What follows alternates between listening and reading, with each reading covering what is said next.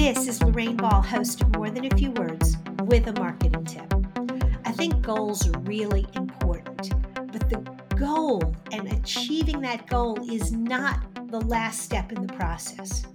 If all you do in your business is work towards goals and check them off when you get them done, and you never stop and celebrate the win, it all becomes just really tedious. And so what I do and what I really think you should do is find a way to reward yourself when you actually achieve your goal. It doesn't have to be a big deal. It doesn't have to be very expensive, but pick out something that's a little treat or a little reward that will make the moment special.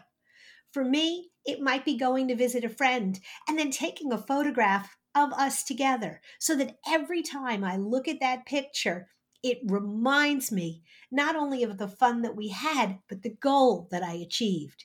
Maybe it's buying a little treat for myself, and every time I wear that pair of earrings or that new shirt, it reminds me that it was a reward for something I accomplished.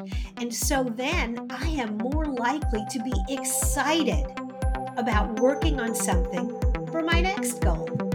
How about you? How do you reward yourself?